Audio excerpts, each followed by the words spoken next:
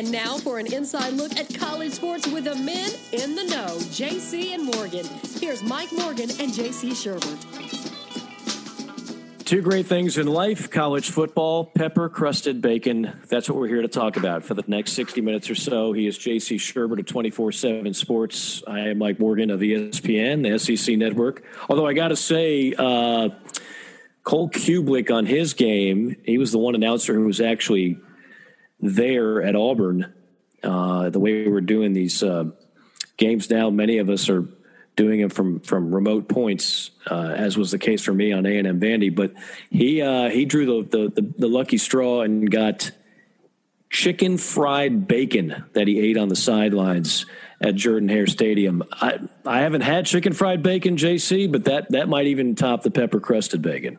Yeah, that sounds delicious and almost like a something the old arteries may not appreciate, but certainly the old belly and taste buds do. But it's, you can deep fry anything. Those of us that grew up in the South where they had a state fair know that. And I think all over the country, you get the deep fried Oreos. I've never eaten anything quite like that, but I do like a funnel cake for every now and then. And I'm sure that deep chicken fried bacon is what they said. I guess it's like a chicken fried steak. You can get like a bacon steak, Mike, a thick thing of bacon. So depending on actually how they cooked it, that could be like this side of delicious to me. It sounds quite good. I've had little fillets wrapped in bacon, but I've never had kind of a battered bacon. And I am all in on both of those things because I love me some fried food and I love me some bacon. So believe you me, if that's going to be served at some football stadium that I'm at in the near future, then I will be ordering a double of that. We just completed another week, much to the dismay of the Corona Bros and Christine Brennan and all that are so disheartened that we're having college football. But still good. I mean, we finally now, with the start of SEC football, and we'll still have Big Ten, and that can't come soon enough too, but it did feel less and less like a preseason and more like the start of an actual regular college football season with all 14 SEC teams in play. We'll go over those matchups, a huge upset in the Big 12 that is a conference that just continues to cripple itself. You put all your hopes on Oklahoma, and if it's not Oklahoma, then who? So now it's like the entire league. If you believe in conspiracy theories, the entire Big 12 would do everything in its power to have Texas not lose a game because there's no way anybody else in that league has a chance at a playoff, especially with all the conferences now involved.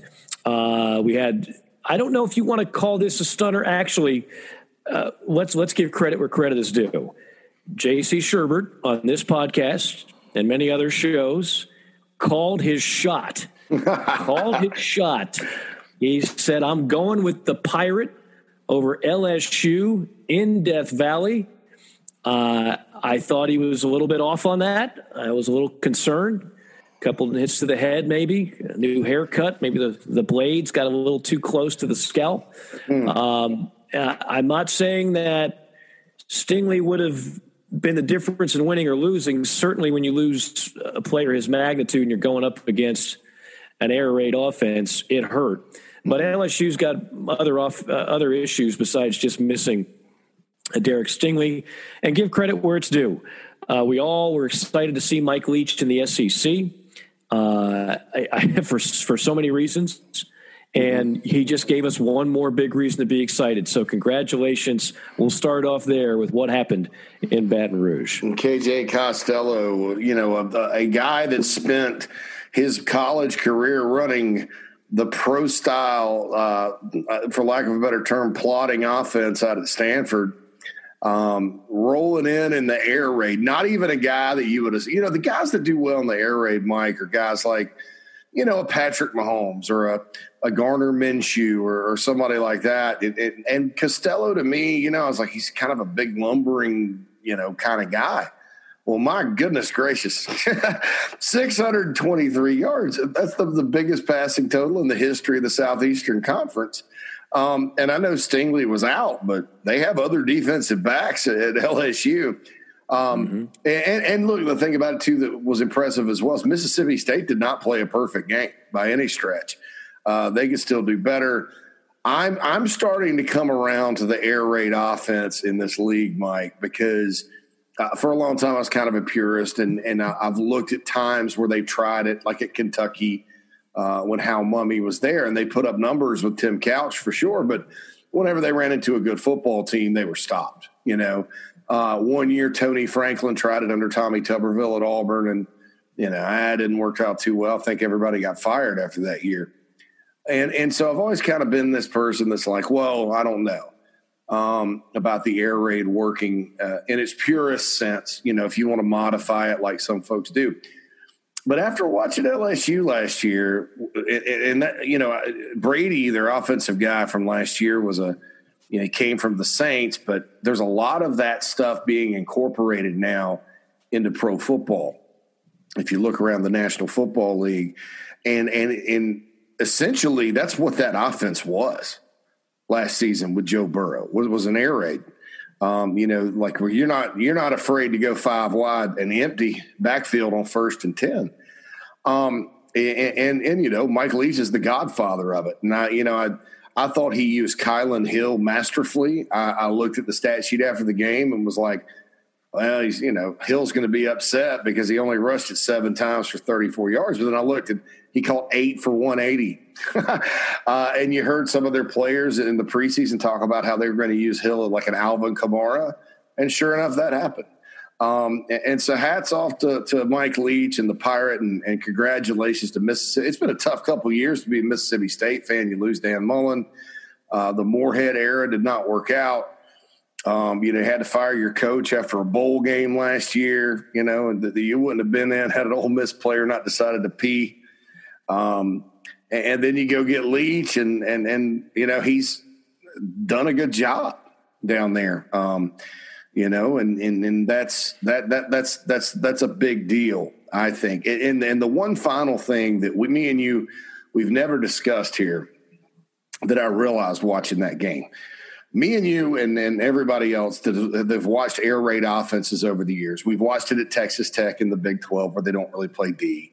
We've watched it in the Pac-12 where, let's be honest, the defenses they face at times are not all that good.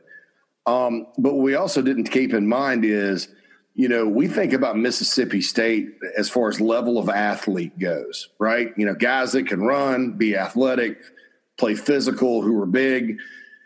And we think, well, it's usually, second bottom half of the SEC when you stack up their talent, and not just talent, but athleticism, talking guys that can run.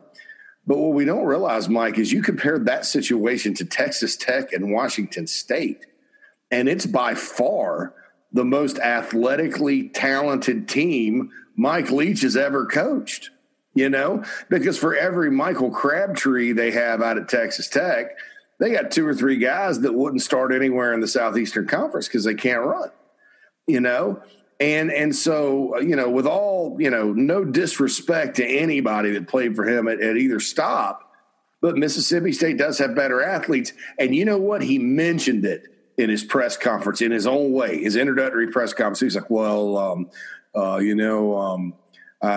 had to take the job because, you just draw a circle around where we're at here. And, there's just a lot of players.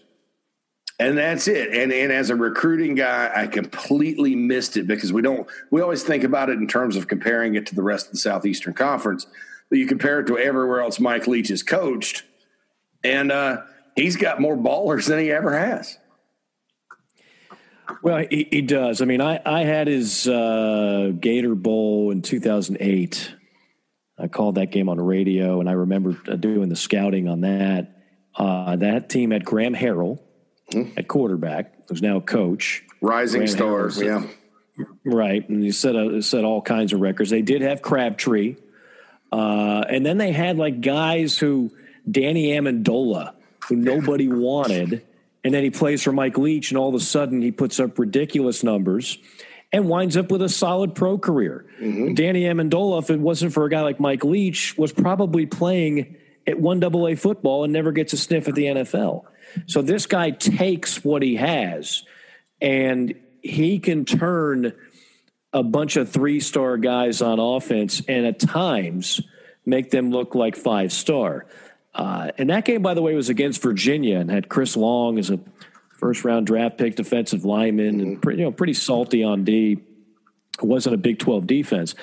That being said, I don't want to overreact. I mean, I don't want to sit here and say that they're going to do this week in, week out. LSU is a team that has some issues, and they got completely blitzkrieged with what they saw. It reminds me almost like when Spurrier took over at Florida in 1990, and these SEC defenses thought they had the game figured out, and then they're like, holy, never seen anything like this. And he's racking up 45 points on everybody in a league full of salty defenses. Now, as you mentioned, a lot of offenses do offshoots of this. They just don't do it as often as Mike Leach does. And if you watch the beginning of that game, I mean, Costello throws an awful pick six. He missed on some throws. And you're thinking eventually LSU will impose its will on Mississippi State. But Leach just doesn't know the word failure. Like he just thinks eventually the same 10 plays that he runs the entire game. Now, obviously, there's different versions of each one, but it's not an overly complex playbook. I was talking with Gene Chizik, a former Auburn head coach, a longtime defensive coordinator, of course, led Auburn to a natty in 2010 with Cam.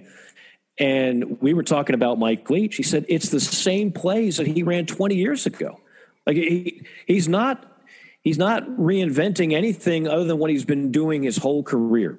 Now he's got better athletes. Kylan Hill that's an NFL running back. He didn't have many of those at Texas Tech, or certainly didn't have many at Washington State. And he's got athletic receivers, even though they're not all world in most cases. And I had to do a deep dive on KJ Costello. Because I'll be honest with you, when I heard he was a grad transfer from Stanford, I was like, okay, that's fine. So what? What did he do at Stanford? It's Elvis' son, man. Okay. Well, yeah. I mean, he's 6'5", he's 225. He's not a great runner. He is freshman, sophomore, first year he played. Yeah. Pedestrian numbers. His career year came in 2018, where he had 29 touchdowns, 11 picks, threw for 3,500 yards, in a league that plays much like the Big 12, very little defense, and didn't exactly light the world on fire. And then last year had some injuries and only played in 5 games. And so it wasn't like this guy was the gem of the free agent market, so to speak. Mm-hmm. It didn't move the needle to me that they got KJ Costello. I wasn't even sure if he was going to start and win the job, but he won it. And if you watch the remainder of that game, dude didn't miss a throw. I mean, he's throwing deep balls on target left and right. And, of course, when you face a Mike Leach offense, guys are going to be running open. He's just going to keep running plays. And if you know where to look, at least one of those guys is going to have a beat. So the windows aren't as tight as they would ordinarily be. And he's just dropping them in the bucket left and right and left and right. And they pulled it off. So kudos to everything Mike Leach and Mississippi State. With all due respect to LSU, had a tremendous moment in the sun a year ago. I didn't think they were actually going to be a competitor for a playoff spot this year. And the bigger story and what's really better for the league, quite honestly, is Mississippi State and Mike Leach winning that game. I mean, now we're talking about somebody other than Alabama, Auburn, Georgia, Florida. Oh, yeah. And Mike Leach was classic afterward, too. He started, like the first thing they did when they got back to Starkville, they did a video, and it's there's a pirate flag out on the field, and, Mike Leach comes up in this wagon, and there's a trumpet player and a tuba player out there and a clarinet player, I think. And Leach gets in the camera, goes, "Looking for a bandwagon?" And he goes, rings the cowbell, goes, Hail State. And it didn't even hit me that, like, I was like, well, it's nice they have the band out there. And, you know, I was like, and I knew that was a bandwagon, but I didn't realize, you know, well, the band needs to be there for it to be a bandwagon. And then he gets in the press conference or actually had an interview with Clay Travis. And they ask him, you know, off the wall, hey, have you ever thought about, you know, coaching on the sidelines in full costume, like a pirate? And like, what would Nick, because they play Alabama on Halloween. And he was like, what do you think Nick Saban would say about that? And he goes, well, you know, Nick seems like the type of coach that could really get into some dress up, you know. I mean, already just like going off and having fun with it. And you mentioned this about Costello. Here's the thing, too, about most of Leach's quarterbacks, Mike. You know, Costello has some arm strength. Most of these guys over the years have not necessarily been, you know, guys that line up and sling it down the field deep and throw it like that, you know, with that kind of talent, arm talent. They're usually like really accurate passes. Remember, Mahomes did. Yeah. Oh, yeah, Mahomes did play in that system. Mahomes did not play for Leach. No, he played in the system for Kingsbury. Yeah. Right.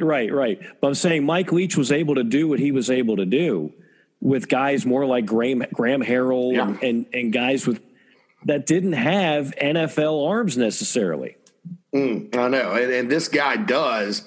And so, and you notice that on the deep ball. Here's a stat for you. And two things. Number one, Mississippi State rushed for 9 yards Saturday. Niner, okay? So Bo Pelini's probably real ticked about that. But what's underrated, Mississippi State's defensive coordinator is a good young coach named Zach Arnett. He was with Rocky Long at San Diego State, put together some hellacious defenses for the Mountain West at SDSU. He's 34 years old. He was hired originally at Syracuse. Then when Leach got the state job, he went to State. And they held LSU's running game in check, Mike, 80 yards on 38 carries. You know, you'd kind of think LSU could line it up and pound them a little bit because LSU's probably better on the line of scrimmage. But, you know, that didn't happen. 80 net rushing yards. You know, Miles Brennan had a big day. I'm still not sold on him. Obviously, Terrence Marshall did. But I think if you're Mississippi State and you could force turnovers on defense like they did, they had 2 turnovers on Brennan, and you can keep teams from gashing you in the run game, that's a recipe for success for your defense to get the ball back to your offense. And I think that was an underrated – I know LSU scored 34 points and, you know, had a bunch of yards, but, you know, 425 yards to be exact. But I think the recipe for success with Mississippi State on defense was a pretty good one for a 34-year-old coordinator, you know, that's fresh out of the Mountain West. No doubt. And by the way, even though they didn't rush the ball much, Hill's very much involved in the running game. In the passing game, which is why he's, again, an NFL back. He was a definite weapon as a receiver in that game, another staple of Mike Leach. I mean, if you're athletic enough and you've got good hands, maybe you can't push the line of scrimmage and get creases there for the running game, but your backs can be weapons. And that was the case in that game. So, again, I don't think this is a major upset. I am surprised it happened. I thought it would be a competitive game. I don't remember what the line was, but I thought LSU would just be too much at the end. It was 16.5. And I didn't disagree with the line. I think that when you're analyzing LSU, the tendency is to just think that they're a team like Bama or Clemson and Ohio State. And I've said for a long time, like, those teams are in a class by themselves from a roster standpoint because they've been doing it. LSU got caught lightning in a bottle last year. They do recruit well, but, you know, you take 36 players and 2 coordinators away from that team, you know, and then Stingley's out on top of that, you know, it was going to be an issue, but, you know, so that's how that went down. Yep. So that for a lot of people was the headliner. By the way, incredible ratings for that game, which was in the CBS slot. The other one that everybody looked forward to was Auburn, Kentucky, and this was the upset special that everybody was calling for, right? Kentucky's going to do it. I don't want to be too critical of Terry Wilson, but I don't think necessarily Terry Wilson is the kind of quarterback that a lot of people assume that he is. First of all, he's a terrific young man. I've interviewed him getting ready to call Kentucky games. He's a true leader. He's got all the intangibles. He's all those things. And they won a lot of games with him before, of course, they had to win games with a wide receiver quarterback last year. But Kentucky at its core needs to be a team that is very stout defensively and runs the ball well in order for Terry Wilson to shine. He's not the kind of guy that is necessarily going to beat you just throwing 30 plus times a game. And there were a couple of controversial plays in this game. I don't know why Kentucky called for the fake punt when they did. I thought that was a mistake. The call at the goal line, to me, was a mistake. You got the best offensive line perhaps in the SEC. Why are you throwing there as opposed to running? So I didn't like and Eddie Grant has been as good a play caller as anybody in this league now for the last couple of years. I did not think it was a great day for him. I think it was a great day for Kentucky. And I think some people might be assuming Terry Wilson is a different player that he is. That being said, give Auburn credit. Nix doesn't throw interceptions, doesn't make mistakes. They lost a lot on defense, but they're still awfully physical, awfully stout there.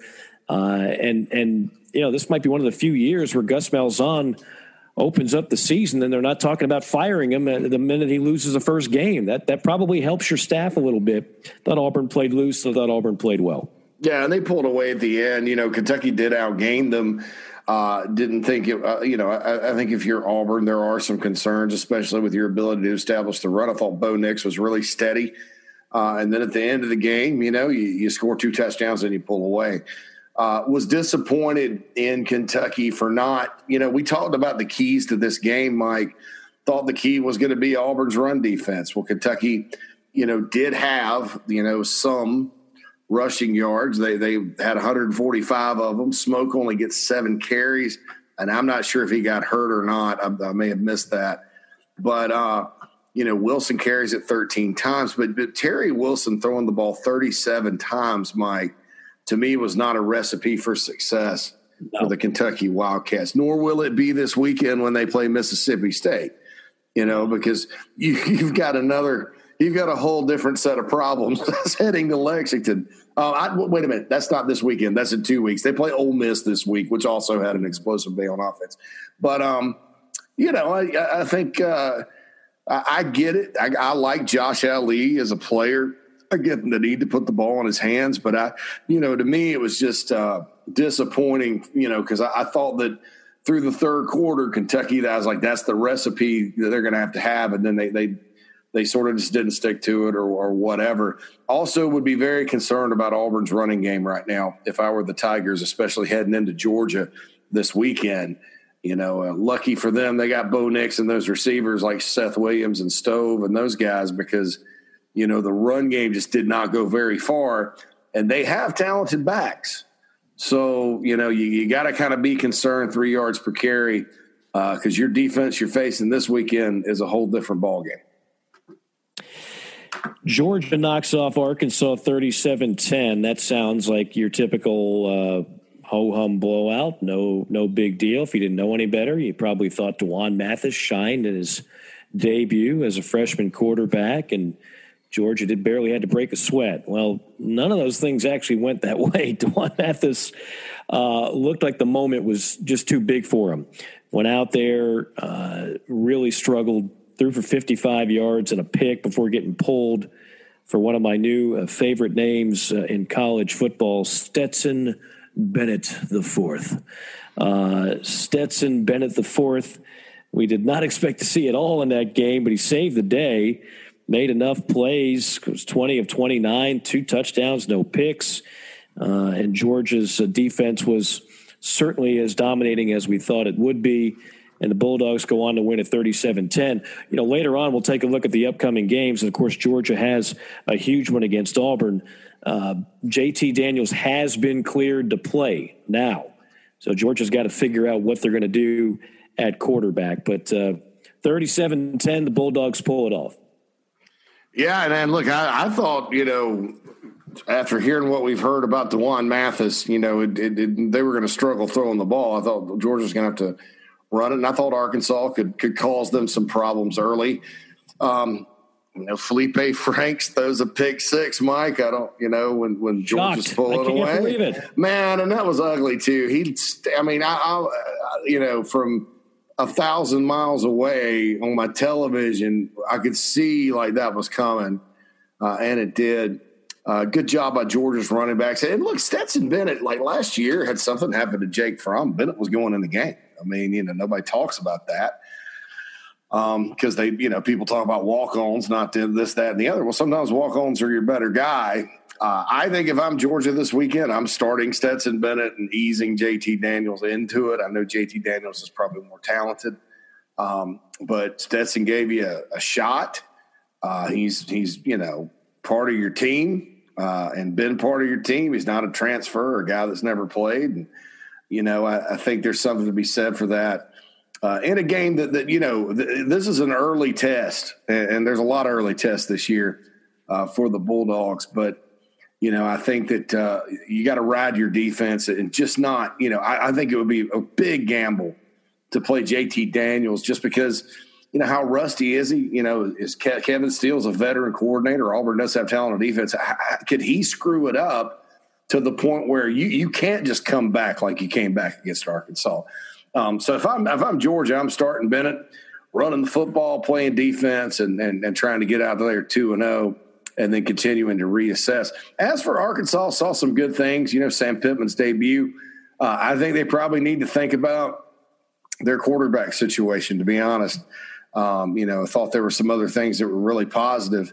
But you keep making those mistakes over and over. It's going to cost you, especially when you're kind of trying to rebuild. But overall, nothing to hang your head about from the Razorbacks. But I do think there's some questions there at QB as they head into Starkville to play Mike Leach and the Bulldogs this weekend. Caddyshack 2 was an awful movie.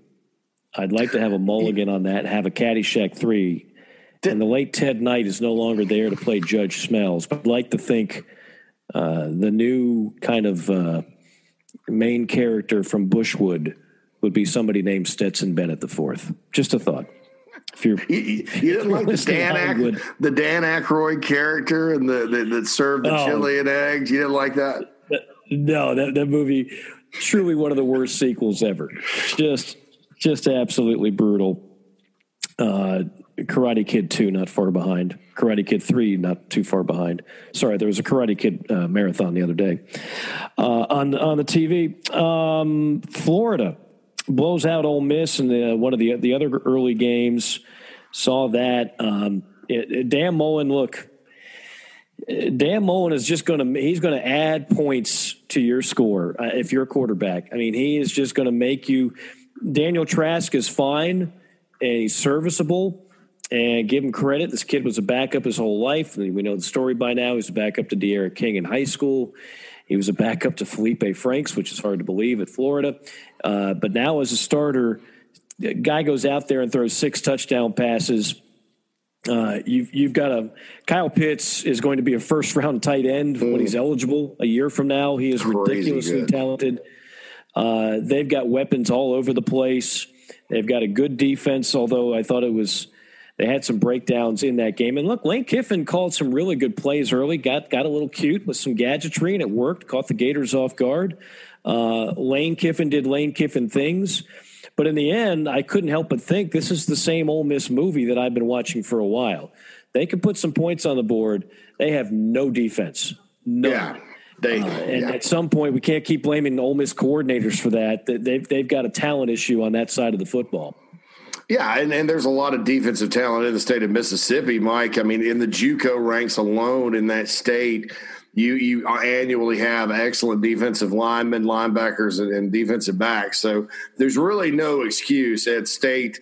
And I know that at both these schools, they're offensive oriented now, so it may not show up. But there's really no excuse for them not to have personnel. Lane Kiffin and his offense did look good.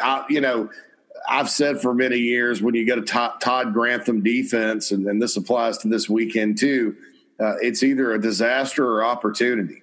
And for Ole Miss, it was an opportunity this weekend because he'll blitz and send pressure, and there's chances if you take them, but you've got to keep them off of you because it could turn ugly in a hurry. I do think Florida getting some defensive personnel back this coming weekend against South Carolina is going to be important for them in terms of, right now the Gators, in terms of defense, Mike, they gave up 613 yards last week. That's a lot, 443 passing. But they're getting some guys back, including some guys in the secondary, and I think they'll be fine. I think this is the best Florida team skill talent-wise since the Urban Meyer era. I'll say that. I think in terms of having the number of guys at receiver, the number of guys that can carry the ball from scrimmage and make explosive plays, and then you throw in a guy like Kyle Pitts and a quarterback to run it all like Trask. I mean, it is a dangerous, dangerous offense, probably one of the best in the SEC. And I think they're really on to something. I think that as long as this isn't a sign that the defense is going to be bad this year, I believe the Gators can win a lot of games, just simply because they have the right scheme. They've always had the right scheme with Mullen, but now they've got the personnel. And like I said, it's the most talented team, skill personnel-wise, Florida has had since Urban left. And so I think that's a testament to how they've pieced the players together and the evaluations they've made and, all that good stuff down in Gainesville. Well, Florida fans have suffered through just bad offense. And when you go from Spurrier and Werfel and Ike Hilliard and Reedale Anthony, by the way, Pitts tied Ike Hilliard's touchdown record, 4 receptions and 4 TDs in the game. And you go from those kind of weapons, and then you get Percy Harvin, and you get, before he went sideways, Aaron Hernandez and, all the weapons that they had under Urban. And then you go to what they had under McElwain and Muschamp, and it just wasn't the same deal. And the offense just, it was brutal to watch for years. And so that fan base has been clamoring. Obviously, everybody wants to win, but style points, you always call it the DNA of a program, JC. The DNA of a program at Florida is to be able to throw the football as one of the better passing teams in the country. And that has not been there for a while. Dan Mullen is trying to get that back, and it looks like he's got a quarterback that can do it. So 51-35, the final in that ball game. Alabama, Missouri, there's not much to say here. Nick Saban pulls his starters early on in the game, including at quarterback. They've got bigger fish to fry. They win at 38-19. That sounds a heck of a lot closer than the game was. Eli Drinkwitz, who's done about 2,700 talk shows since he got the job, is a very popular and likable guy and doing what he can to get Missouri back to relevance, but they were just simply outmanned in this game. And I think, look, the silver lining for Mizzou is, when you kind of get your brains beat in the first half, and then your kids go out there and play pretty hard and have some success in the fourth quarter, and they see those white uniforms and the numbers on the crimson helmets, and they're like, hey, so this is going to give them some confidence. Now they have to go to Tennessee this weekend. That's going to be a challenge, but I think. There was a silver lining there for Missouri, even though we all know Alabama pulled all its starters and they were resting up. And I think you're going to see Bama do that a lot this year, Mike, because Saban's no dummy. He knows he's playing an all SEC schedule. You don't have the breather games. It's going to be like he's going to treat it like the NFL, to where if he's comfortably ahead, he won't run up the score. You're not going to see Bama hang 60 on somebody like you did last year. I think that, it's kind of survive and advance and get ready for the next week. And certainly Bama probably has a little bigger challenge, and A&M probably not as big as we thought. But, certainly and then I want to say this about Mac Jones for Alabama, that quarterback. I think he's clearly the guy. There's a lot of talk about freshman Bryce Young, who, has a bright future, and, the comparisons back to Tua and all that. I don't think he's quite ready to go be Tua, Bryce Young. I think he's going to be good. And I think this is Mac Jones' team, and I think he's playing really, really well. But it's a wise move in case you don't exactly know what you have in Mac Jones yet. you get Bryce Young some reps. Oh, yeah. Like, I love that move. If of course, you have the luxury that most other coaches don't. You go into that game knowing Missouri has little to no chance of beating you. So you can go ahead and make a change like that mid-game, not because Mac was doing anything poorly, but because you want your freshman sensation to get some reps. Yeah, and that's what they wound up doing. And Sean Robinson, the quarterback from Missouri. I remember you and I sitting in Atlanta a couple of years ago watching TCU play Ohio State in an early season neutral site game, and Sean Robinson was playing quarterback for TCU and did some good things. And now he's at Missouri, 19 for 25, 185 yards and a touchdown.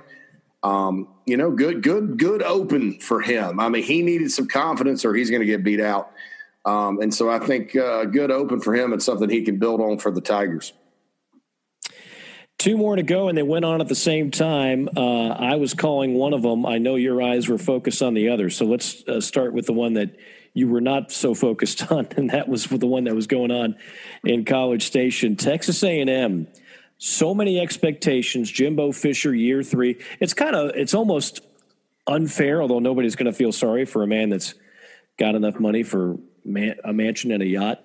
But when you think of Jimbo Fisher now, you think $75 million. Like that, like if you did a word association game, Jimbo Fisher, $75 million. Like you don't necessarily come up with national championship coach. I mean, you know that. He's been a talented offensive coordinator wherever he's been and had a good run, although a bad ending at Florida State. And some still think that the toxic culture in Tallahassee started with the tail end of Jimbo and has just kind of carried over, and you saw how bad they looked against Miami. We'll get to that later on. But this was the year. Kellen Mond, a senior, the only 3-year starter in the SEC. Todd McShay's 4th-rated quarterback going into the draft. You got talented running backs, broad wide receiver, all SEC type tight end in Weidermeyer, studs on the D-line, studs on defense overall. 30-point favorites against Vanderbilt. They win at 17-12. It was not a very inspiring effort, I can tell you firsthand. Kellen Mond did not look great, made a number of mistakes in that game. Love their running backs, like their defense, but to me, it looked like the same Kellen Mond. And I don't know if this is the Texas A&M team that so many people want to ascend to the next level. And you have some people picking them to win the Western Division this year. I think a lot of those folks might want a mulligan after this game. Yeah, well, this is supposed to be the year when you look at it. And when we talked about this a year ago. You know, look, Tua's going to be gone, and you've got Burrow's going to be gone from LSU. You know, you've got Auburn with issues; they're losing their defense. A&M, 3rd-year Jimbo Fisher. This should be the year that they don't have to go play something stupid like at Clemson and at Georgia in the same season. Unfortunately, they've had a lot of folks leave. And people don't realize that affects you, even the teams that recruit well, because, if you're Kellen Mond, your receivers are gone. The guy, Osmond is worth yardage and touchdowns and all that. He's not there. I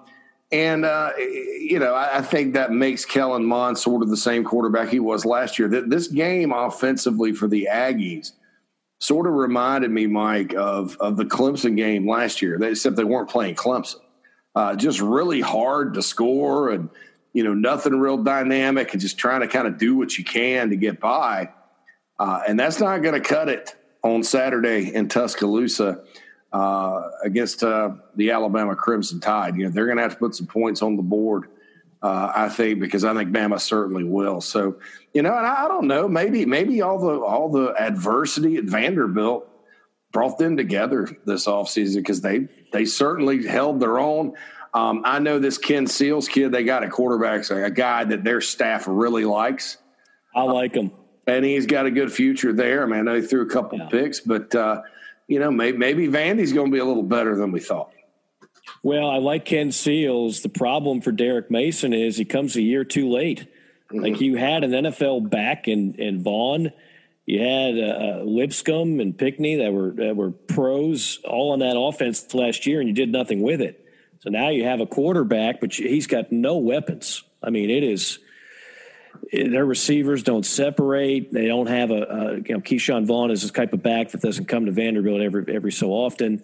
And of course they got him in a transfer. So I think I'm afraid to say it's going to be another long year. I love his hires at coordinator.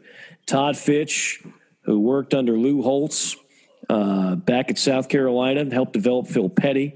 Ted Roof, who's been around the block more than once as a DC. He's hired like 8 coordinators in his time. Mason has. So I think he's got the right guys, but Vanderbilt's so hard to evaluate because we don't judge Vanderbilt like we do other SEC teams. I mean, Derek Mason is 20-something games under 500, and his best season is 6-7. That'll get you fired everywhere else in the SEC, as we know. But at Vanderbilt, it's a different expectation, and you've had all kinds of turnover with the administration. And so I don't know if – I always see his name on the hot seat list, but I never know if that's legitimate or not because I don't know what Vanderbilt truly expects. But I would have fired him after his first year, to be honest. I mean, and that's nothing against Derek Mason. I mean, obviously their alums and boosters are happy that he could beat Tennessee and take them to bowls a couple of times. And so he's kind of held on. But, you take over a program that's won 18 games back-to-back years. And I know under James Franklin, and I know we go, well, that was the high point. They were coming back down to earth. Well, the next year, Derek Mason inherited a lot of those same players that won 18 the previous 2 years, and he proceeded to go winless in the SEC. Mike, why? He was trying to shove what James Franklin did and was successful with, square peg into a round hole. It was almost like when Will Muschamp took over for Urban Meyer at Florida, except it's Vandy, and if you do that, you're gone. So I give him credit for beating Tennessee like he has. That's a fun thing for Vandy fans. But I think he should have been gone a long time ago. I will say this. I'm right there with you on the quarterback. And Todd Fitch, I have followed his career for a long time because he was at South Carolina under Lou Holtz. And he's been with Skip Holtz for a long time. Skip Holtz is a guy that's done more with less at Louisiana Tech for a long time. And Fitch has been the one dialing up the plays. And I think that's what you got to have.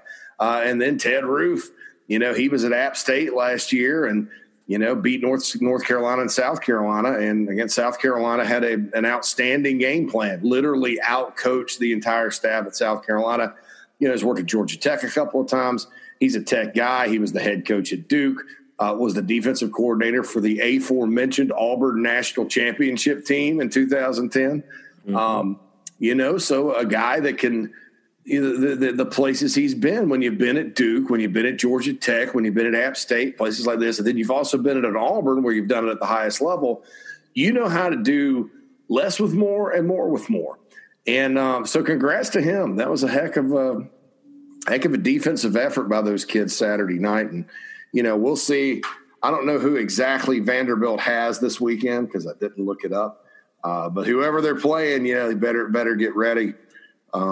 Because the Commodores are probably not going to be as easy of an out as people imagined this year. Yeah, like you said, they're always stingy on defense, and Ted Roof makes them even more so. By the way, they've got LSU. Oh, man. So if LSU loses that game, wow.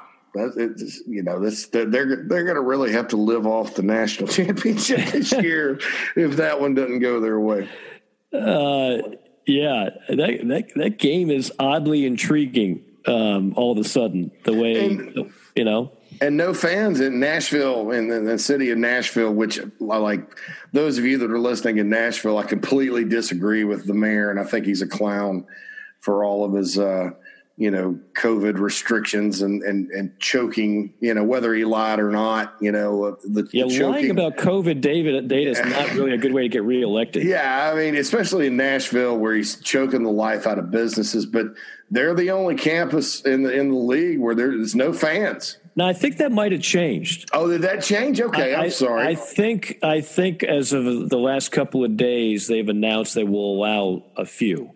Okay, and good for them because there's a few of them, and that this is one time where LSU coming up, if it were a normal year, LSU'd probably bring about 15,000 to come hang out in the Music City. But Vandy could have a little home field advantage. And I'm telling you, if I'm LSU, I'm a little – they got LSU and South Carolina back-to-back at home.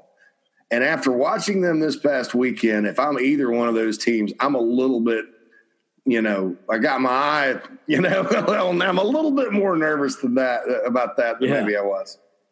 This is the beauty of the all-conference slate. I mean, every game has some level of intrigue. Sometimes you have to dig a little deeper to find it, but it's there. All right, the only game we haven't mentioned is the one that I know you were your eyes were certainly peeled on, and that was Tennessee against South Carolina. The Volunteers win at 31-27. I caught the tail end of the game on the infamous special teams play where somebody forgot to yell Peter, and the ball hits the Gamecock returner on the back of the leg. He never saw the ball, and that's how the game ends. There's no telling if they would have marched down the field with a winning touchdown had it not happened. But it's one of those where you've said this before. And I've heard other people mention it that covered Muschamp at Florida. Will Muschamp is one of the most unlucky coaches out there. Now, nobody's going to play the violin for him. If you're a Gamecock fan, much like the upcoming election in November, a lot of people have already made up their mind who they are going to vote for. A lot of people have already made up their mind whether or not they want Will Muschamp as their head coach. No one decided. But somebody like something like that, if it goes your way, and you win that game, the season could take on an entirely different trajectory. It looks like they've got a quarterback now. They obviously were competitive in the game. I'll tell you, I'm watching on TV, and I know they're only allowed 20% capacity. It sounded like a sellout crowd on the tube. Like the fans at Williams-Brice were jacked up. A lot of things to cheer on, and then at the end, Bupkis, Tennessee wins the game, and obviously that's a program that is heading in the right direction. Your thoughts on what happened in the capital city? Well, I think, Tennessee, I think the difference between South Carolina and Tennessee right now, I mean, I don't think there was this vast talent difference either way. I think the difference between those two teams right now is confidence. And if you think back to last year and Tennessee down the stretch, they won a lot of games just like they won that one Saturday night. And that comes when you're building a program – and you're only in year 3 like Pruitt, after they had the bad start to last year, at some point you just got to go win and just say, all right, well, we're going to go beat who we can, and we're going to be confident. We're going to forget about the past and roll on. And they did had some, you can even say improbable victories at the end of last year, like the Gator Bowl. And then they toughed it out. And confident teams, Mike, compared to non-confident teams, whenever you got kind of an upstart that counter punches, and South Carolina did. They got down 21-7, and South Carolina counter punched with 2 excellent drives, tied it up at 21. All right, so then here we go. Here comes Tennessee, right back down the field, kicked the field goal. All right, so the Gamecocks tie it up 24 all. All right, well, Tennessee rallies for a touchdown. And if you're South Carolina's defense, you can't be, and this has happened at South Carolina a lot lately. You get it dating back to last year and even the year before. The defense of all things, which is supposed to be the strength, when the offense plays well, they take a lot of counter punches, and they can't seem to get off the field and seize momentum. If you'd have told me before the game Tennessee would be 1 for 11 on third down, that they would muff a punt, and that South Carolina would have 290 passing yards and 27 points, I would have said they would have won the game. Because Tennessee actually didn't muff the punt. They had the thing, but I know South Carolina muffed it at the end. But it didn't work out. And this is becoming a trend for Muschamp in very important football games. Think back to the South Carolina game when he was at Florida. Their special teams had not had a kick blocked all year. South Carolina hadn't blocked a kick all year. South Carolina blocks a field goal and a punt to tie the game and wins it in overtime. The Missouri game that year, Missouri beat Florida 42-13 and with 77 yards of total offense. Missouri had 77 yards of total offense and won 42-13 at the Swamp. And you know, at South Carolina, initially it was such a rebuild that, you know, they kind of beat the teams they should and, you know, lost the teams they should. And, you know, there were some games like Michigan and NC State they probably shouldn't have won that they did. And, you know, they're rolling through in 2018 at 6-3 after 2 come-from-behind victories over Tennessee and Ole Miss. They're at the Swamp, Mike, up 17 in the late third quarter, and they blew it. And since that point, Will Muschamp is 4-12 against FBS competition. Not just Power 5, that record is worse. 4-12 against FBS competition, and they can't seem to get up off the mat. Go beat Georgia last year, couldn't capitalize. You know, stamp the streak against Kentucky, start a streak against Missouri and Tennessee. This cannot continue. And then the final piece of unluck, besides the fact that his top running back, the first 5-star running back Carolina's had since Marcus Lattimore, you know, tears his ACL in a non-contact drill this preseason. Besides that stuff, which just happens every year, it seems. You know, excuse me, I have a little cold I'm fighting. South Carolina's schedule when we had the regular schedule was the following. It opened with Coastal, followed by East Carolina, followed by a home game at Missouri, and then a road trip to Kentucky. And then this week, they're about to go to the Swamp. So if we hadn't had a global pandemic, Will Muschamp could very well be 4-0 right now. and that's not illogical after watching everybody play. But there was a global pandemic, and so, okay, you got to open with Tennessee and Florida. I mean, I just can't think of, you know, what more could possibly happen to the guy. Well, the only thing I could think of is that he would have what he thought was a private conversation, drop an F-bomb, and it becomes public. But that probably would never happen. Oh, man, I talked about that today, and I mean, of all the things, I mean, look, I didn't mind it at all. Look, Will Muschamp's Will Muschamp, and that shouldn't be offensive. But, man, I mean, you know, his mom, he said his mom called him up and got on him about it, you know, and I'm like, good Lord.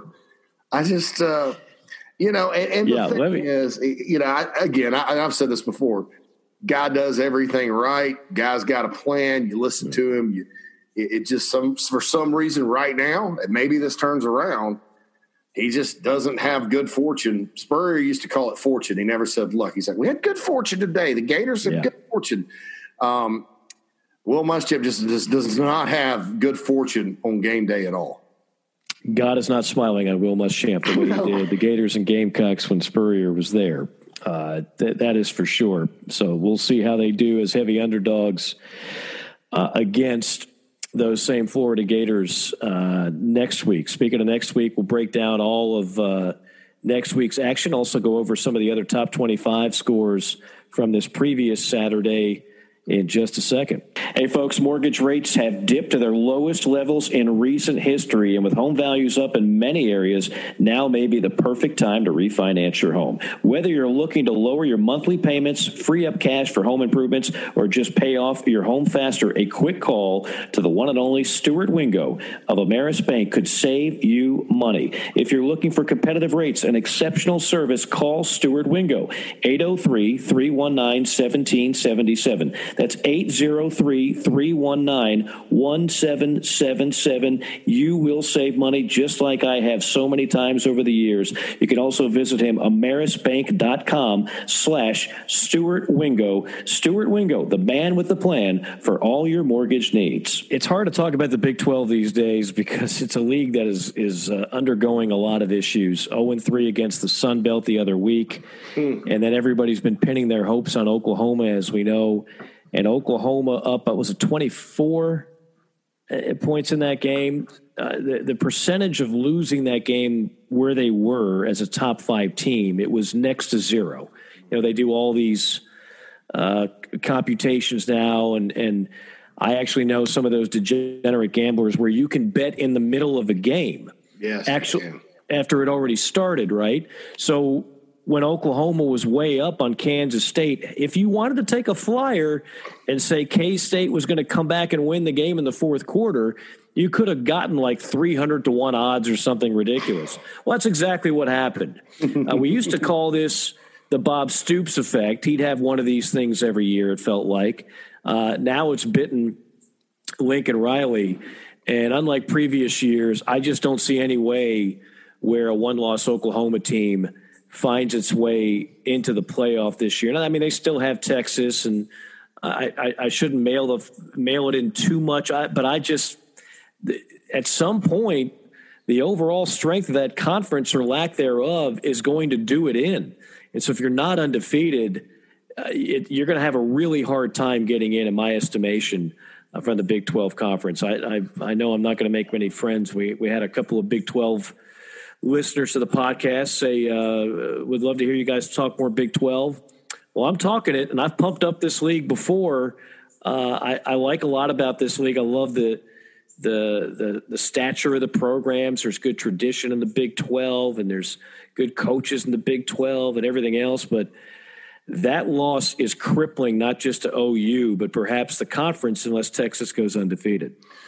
I mean, yeah, it was a complete collapse. When you have 4 turnovers and you throw 3 picks and lose a fumble, and I think there was a punt block too in that game. You think about it, and it would be easy for me to rip the Oklahoma defense, but heck, they held Kansas State to 66 rushing yards. The pass defense wasn't all that good, 334. Kansas State was 2 for 11 on third down. It was really the turnovers and the mistakes that they made in the football game. Spencer Rattler is a guy that, for the first time, Lincoln Riley does not have that transfer senior quarterback or upperclassman, because he had Baker Mayfield, then he had Kyler Murray, and then he had Jalen Hurts, and now, it's Rattler, and he's a young guy, talented recruit, but a young guy. And so we'll see what happens there. I don't know. You said Texas has to go undefeated, and I agree. I would still look out for Oklahoma State. And I know they had an ugly game against, and they haven't really looked good at all. No, but I think if the Cowpokes do go undefeated, that they'll get some consideration. If they do that, I'm just not taking that. Yeah, I wouldn't take it either. And I would be surprised if Texas made it through undefeated. To be honest, I think that this is a league where you kind of. I mean, Texas was very lucky to survive the Texas Tech Red Raiders this past weekend. 63-56 in overtime. You give up 56 to Texas Tech. And that collective sigh you heard or collective sigh of relief you heard was the Big 12 office going, whew, because you need Texas to win that game. Fortunately for the league, they pull it off in overtime. But yeah, this has not been a good month. September has not been a banner month for the Big 12. That is for certain. And how many college basketball games in the Southeastern Conference have you called where they've scored less than 63-56, Mike? Right. I mean, geez, that's a lot. That's a lot. So yeah, I agree. Big 12 not stellar at this point, but for their sake and for our listeners' sake that like the Big 12, hope they turn it around. Yeah, no question. It hasn't been a good period of years for Florida State football. Ooh, did you have to mention that? Oh, yeah, 52-10 to Miami. Now, okay, let's get this out of the way. De'Ara King, great find, super job getting him as a transfer difference maker at Miami. Manny Diaz, all of a sudden looking like the guy they thought they were getting when they hired him. The U for the time being, let's give them a little love. I know so many U fans, 99% of which have never walked on the campus. Right now, they're making their little fingers gestures with the U and the gold chains and medallions out in South Beach. Fired up, yeah. They're back out there, and so kudos to the U. Now, Florida State. We could do a whole podcast on Florida State. I've talked about this before. when you take the swagger of the Florida schools and all of a sudden they have adversity, that swagger works against them. And they are now at the point where their psyche is so fragile that they just mail it in. They are not 42 points worse than Miami, not based on pure talent. That is a clear case, and we've seen that. We saw it under the last coaching staff, and you could even make the point you saw it at the tail end of Jimbo Fisher. They are a team that lays down like dogs, as I hear a dog barking in the background. Yeah, I hear They're a team that lays down like dogs. The moment things don't start going their way, there is a look of defeatism on a lot of those kids' faces. I thought the offseason was very telling with the way some of the guys wanted to throw Mike Norvell under the bus. Mike Norvell was barely on the job. They hadn't played a game. That said a lot to me. There is a culture problem in Tallahassee. I don't think there's any question about it. There is a toxicity that has been around that program for a while, and it's going to take Mike Norvell more than 1 year to get rid of it. I would start kicking people off the team if I were him and hit you got to find a way to fix this roster from a cultural standpoint. I mean, there's some name guys. Florida State's one of those teams that recruiting wise, they recruit a lot of names, but there's a lot of guys on that roster that I don't know if I'm a teammate I want to go to battle with. And you have to have those. And that's one thing I'm proud of Miami for this year, Mike, is because last year they had the exact same issue. You don't go and lose to Duke and get shut out by Louisiana Tech and lose to FIU if you're the University of Miami. And I think De'Aaron King, along with it, and I'm going to mention two guys, younger running backs, Donald Chaney Jr. and Jalen Knighton, have helped to spark that offense. I think that there's a renewed commitment to the defense, to playing tough. And you looked at the game against Louisville on the road, second game of the season. They had the adversity hit, and they responded. They continued to do so. Was worried about King being able to throw the ball, but last two games he's really been something special. I don't know. If Miami, you got Miami, Notre Dame, North Carolina out there in the ACC right now that could challenge Clemson. Pitt's got a great defense. I'll give them that. And Pitt's got a great defense, but in a couple of weeks, 7:30 p.m. on ABC, the primetime game, Miami goes up to a socially distanced Death Valley to play the Tigers. So we'll find out soon enough. But it's been a heck of a start for them. But you're right. FSU may take another coaching change. Mike Norvell may do the best he can to get them back to going to a bowl, and then it may take the next guy. It's that big of a mess, in my opinion. And I think, quite frankly, that's what you get when you make that first bad hire. When you get the Willie Taggart in there, and then things just go south, and you had a bad culture to begin with, and he didn't know how to fix it.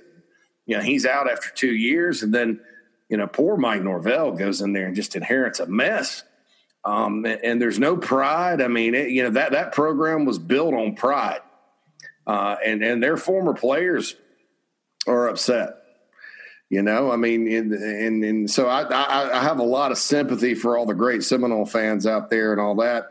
Sympathy for Mike Norvell, sympathy for their administration, but no sympathy for those players because they're absolutely all better than what they've played so far.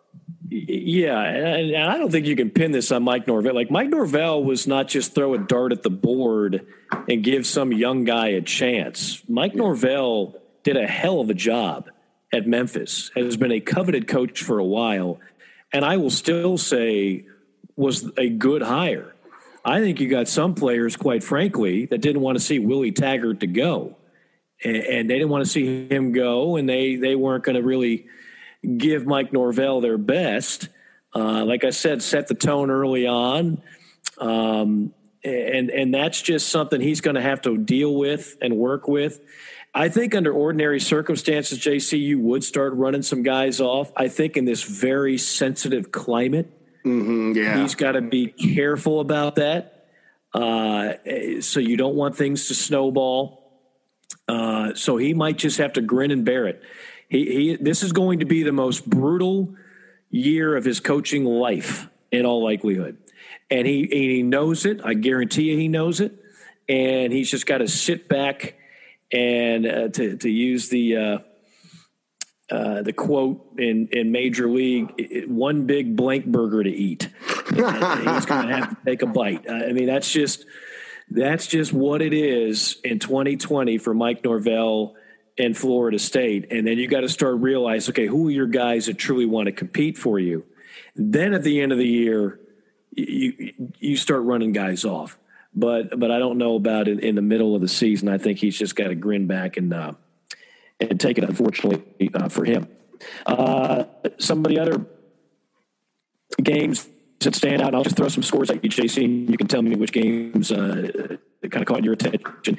UCF continues to be the cream of the Group 5 crop. They blow out East Carolina 51-28, Cincinnati over Army 24-10. You mentioned Oklahoma State beating West Virginia 27-13. BYU trounces Troy. Everybody talks about, I wish Notre Dame was in a conference. I wish BYU was in a conference. Big 12 probably could have had them. I know BYU's got its own TV network and they don't mind being independent, but what if the Big 12 would have added BYU and UCF? I think that might have helped that league's credibility just a bit. Maybe a bit, yeah. Games with expansion. Yeah, no doubt. Louisiana continue. I'm sorry, say it again. Yeah, no doubt about the Big 12 and BYU. I thought that was a smart move on their part to get back in the Rocky Mountains since they lost Colorado. But no dice on the expansion. They're just happy being a Texas conference, Mike. Texas and then them Kansas schools. We like it. Oklahoma too. I did a funny little voice. And you mentioned Louisiana, Billy Napier, after the big win over Iowa State. It's interesting because the Raging Cajuns, the two Georgia State and Georgia Southern, have sort of played them close. They've been kind of closer than people think, but they're 3-0 right now. And then UCF with Josh Heupel continues to be more and more impressive this year. I think UCF Cincinnati is something to kind of circle as we move forward when we're talking about the Group of 5. Virginia Tech beats NC State 45-24, and Pittsburgh, who might have one of the best defensive lines in the country, they knock off Louisville 23-20. Of course, Wake Forest Notre Dame postponed to a later date. Anything under the radar that we didn't mention, game that happened that maybe piqued your interest? No, I think that's about Boston College going to 2-0 with the transfer quarterback from Notre Dame because they got North Carolina this weekend. But that was more of a, hey, they won, so they're 2-0, and Tar Heels have to go up to Chestnut Hill after being off for a while. Mike, I don't think they've played since the first weekend of the year. Yeah, it is bizarre. Just but again, we knew that going in. Yeah. It was announced today the NFL is going to have to postpone a game involving the Titans, probably from a Sunday to at least a Monday. So we've had some postponements in college football. Everything's going to be a little bit clunky in some respect, but it's still better than the alternative. So as I always say, I am not going to complain. Yeah, no doubt about it. No doubt about it. So it was. Heck, go ahead. I was just going to go over the SEC slate for this week. Yeah, that sounds good to me, brother. All right, we got Carolina, Florida, A&M, Alabama, Ole Miss at Kentucky, Auburn, Georgia is the headliner at 7:30 on ESPN. Bulldogs 6.5-point favorite. We don't even know who the starting quarterback's going to be technically. Arkansas, Mississippi State, LSU at Vandy, and Missouri at Tennessee. Take a shot, my friend. I mean, I'm intrigued on some level by all the games, but as I will be every week. What does Arkansas, Mississippi State look like? I mean, is it? Did we see some signs of life out of Arkansas? Is Felipe Franks all they've got? Because they got some other guys that can probably turn it over less. Is their offense going to be that bad? What's Mississippi State going to do? I mean, so that becomes more of an intriguing game than it was. Auburn, Georgia. Like I said, I think Stetson Bennett's going to start and play the whole game and probably do some good things. I think Auburn did have issues on offense last week that they have to solve because they have to be able to score against what I think is the best defense in the country. And so that's going to be the key to that top 10 showdown. And as we mentioned earlier, Mike, the LSU Vandy game to me, it makes me, if I were LSU, I'd just be a little bit more nervous than maybe I was. And no question. The game's at Vanderbilt, and Vanderbilt has been good for that one upset a year for a while. LSU certainly got their wake-up call on Saturday against Mississippi State. I think Kentucky Ole Miss is intriguing, as you mentioned. I mean, yeah. Kentucky, for a team that everybody's so high on, that's a dangerous game at home. You could go 0-2 before you know it. And then they got Mississippi State the week after that. They're going to have to put some points on the board. And, like I said, through about three quarters on Saturday, it was like, oh, well, this is why people thought Kentucky could win. But I also believe with all of my heart that Auburn does have some offensive line issues they need to solve to get a more push in the running game. Ole Miss is coming off a game where they just went up and down the field. And so these next two teams are going to be able to score. So Kentucky itself has to be able to score. It should be such a great contrast in styles and strengths this weekend in Lexington. Just some news notes out there that came down recently today. Minnesota wide receiver Rashad Bateman, the All-American who had opted out, and initially the NCAA was balking at whether or not to let him back in. Of course, the X factor is the agent. Did he receive something? We know how that goes. That goes on all the time anyway. I know agents in college football. That is not a clean, sanctimonious business by any stretch. But nevertheless, I'm glad he's been cleared. He's back. Good for Minnesota. Yeah, excellent player out of the state of Georgia is where they went and got him. They went and found him, and he had some SEC-type offers down the stretch of his recruitment. He stuck with Minnesota, and good for him. He's done a great job up there. Big deal for P.J. Fleck in what I think is going to be a mad race for those divisions in the Big Ten, man. You only got 8 games. You need all your hosses, and Minnesota was such a great story last year, and it could be interesting this year if they end up having a good year and then you get to Indianapolis, and I'm assuming that's where they're going to have it. If you win that Western Division, and Mike, all it takes is one magic night where you upset the Buckeyes, and you're not going to do it without Rashad Bateman, by the way, but you do it, and the Golden Gophers are in the playoff, most likely. I'll say most likely in that situation. It should be a lot of fun. And again, as we sit here, we're closing out the month of September and into October. I do look forward to getting the Big Ten back. I think that that will add something to the overall scope of college football and the Pac-12 as well. But definitely the Big Ten. I want to see what Ohio State is. I want to see what Michigan is, Wisconsin, Minnesota. It's an intriguing league, and it's unfortunate that the way things were run, that they took this long to jump on board, and we have this disjointed schedule. But I'll be glad to get them back as well, and so glad to see SEC football taking place with Week 1 under the belt. Before we wrap things up, I do want to mention again, mortgage rates dipping lower than they've ever been in recent history, and with home values up in many areas, now the perfect time to refinance your home. Simply put, interest is wasted money. So if you want to lower your monthly payments or free up cash for home improvements or just pay off your home faster, call Stuart Wingo at Ameris Bank. Doesn't matter where you're listening to us. I've done business with Stuart for nearly 20 years in multiple states, and the result is always the same. He saves me thousands of dollars compared to the average mortgage broker out there. I don't know how he does it. I don't care. Is he the best looking guy in the world? No. Is he a real funny guy? No, not really.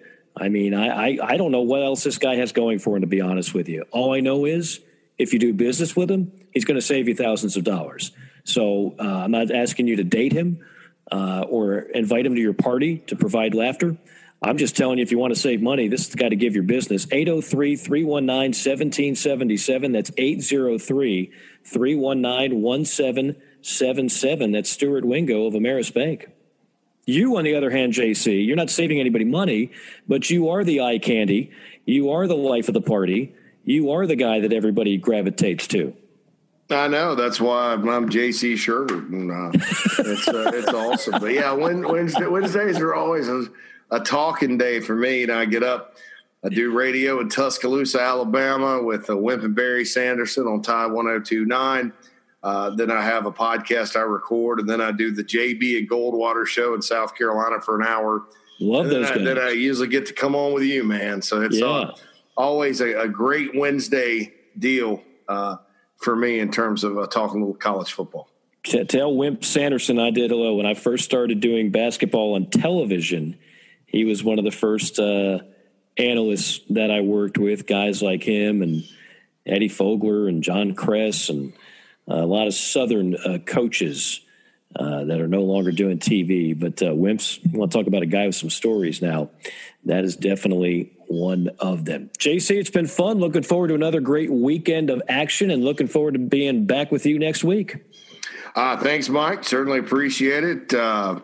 Looking forward to it. Should be another great weekend of college football. And week 1 to week 2 in the SEC, mysterious things happen. So I'm looking forward to talking about some mysterious things next week.